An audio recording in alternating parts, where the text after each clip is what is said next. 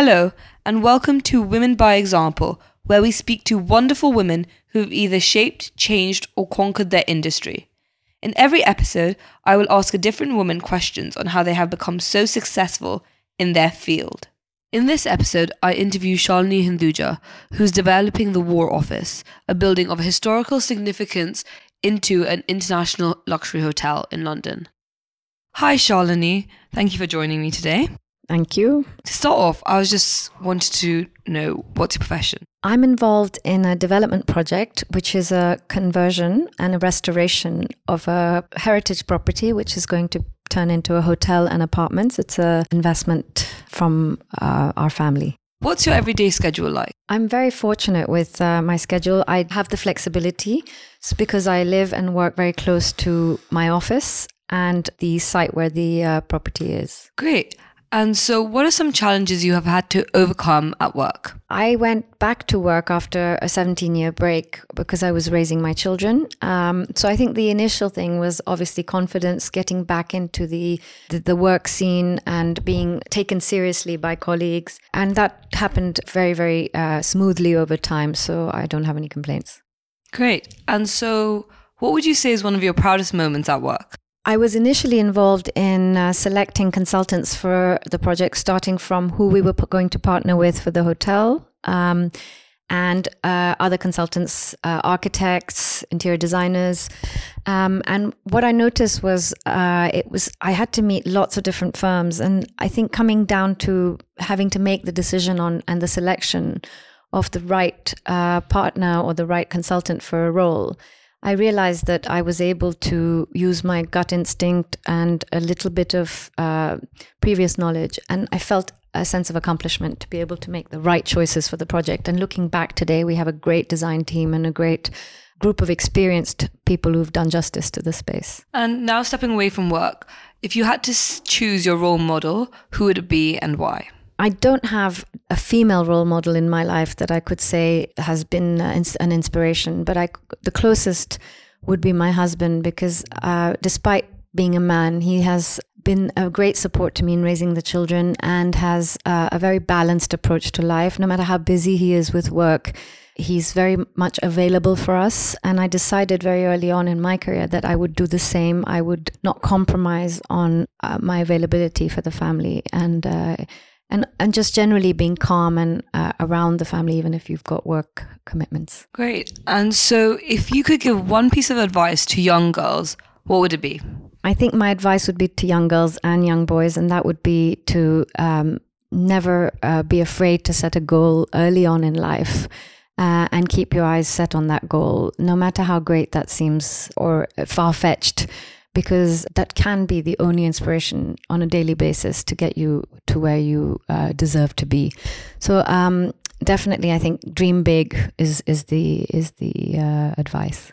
Great. And so when looking for employees, what are some qualities that you look for? So in this project, we've had to do quite a fair bit of hiring, and growing the team was one of the challenges I faced. I think passion is very, very important. So when I discussed the role with potential employees, I needed to see the passion in their eyes. But for me, once I start working with people, my foremost character trait is honesty. I really like working with people who are very open and honest. Even if they're facing challenges, I'd rather know about it and we can have a team approach towards solving that challenge rather than not knowing what they faced and then dealing with consequences afterwards. And how would you define success? I think success is being able to keep going despite obstacles. I don't know of any corporate or project entity that hasn't faced obstacles or challenges. You get, sometimes it's just people, they leave and they need to be replaced. Sometimes it's costs. Sometimes quality gets challenged. But the idea is to keep going, and success is when you've got your eyes on the end game and you allow yourself to overcome obstacles smoothly and as quickly as possible and not look back. And what are some things that motivate you? I get motivated by being busy, actually. I think having a busy day, knowing that you've got something to look forward to at the beginning of the week, and accomplishing at the end of the day. I like to think back to what I've accomplished.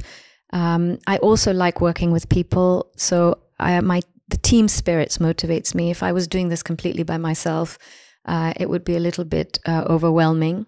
So yes, I get motivated by my colleagues and my schedule. If you could tell your younger self one thing, what would it be? Again, dream big, and not to feel as though my gender or my situation is going to be a drawback or distinguishes me from another. I don't have any brothers. We grew up as two sisters, so we were treated the same way. But I wouldn't like to think that if I had a brother that I was going to be living my life differently or thinking differently. So my advice to myself would be just go with everything. Everything that you want is available to you if you set your eyes on it. Being in the business for a while, what would you say are some pros and cons of being a woman? I think I'm definitely outnumbered by the number of men I work with. So that can sometimes be apparent in a boardroom or in any situation. When I'm in that situation, I try not to think about the gender. But there are times that you can use your ability as a woman. Women are much more intuitive.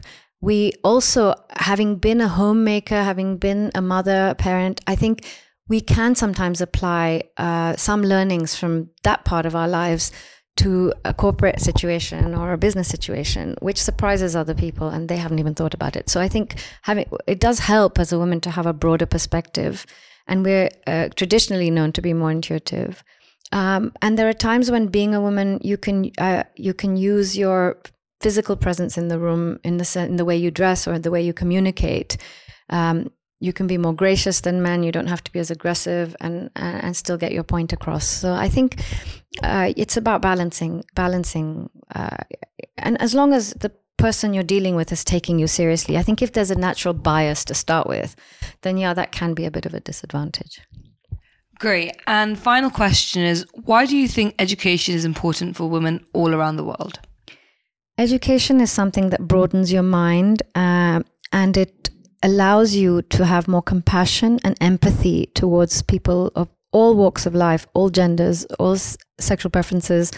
And I think that's the way we should approach all our youth. So not just women, men and women should have the foundation of education to start off and broaden their minds. And then through that, they can believe that they can have choices about what they choose to do in their lives, their profession, their beliefs, their principles. So I think that should be the foundation of every human being. It's a human right, education. Thank you, Shalini, so much for that. This concludes episode 1.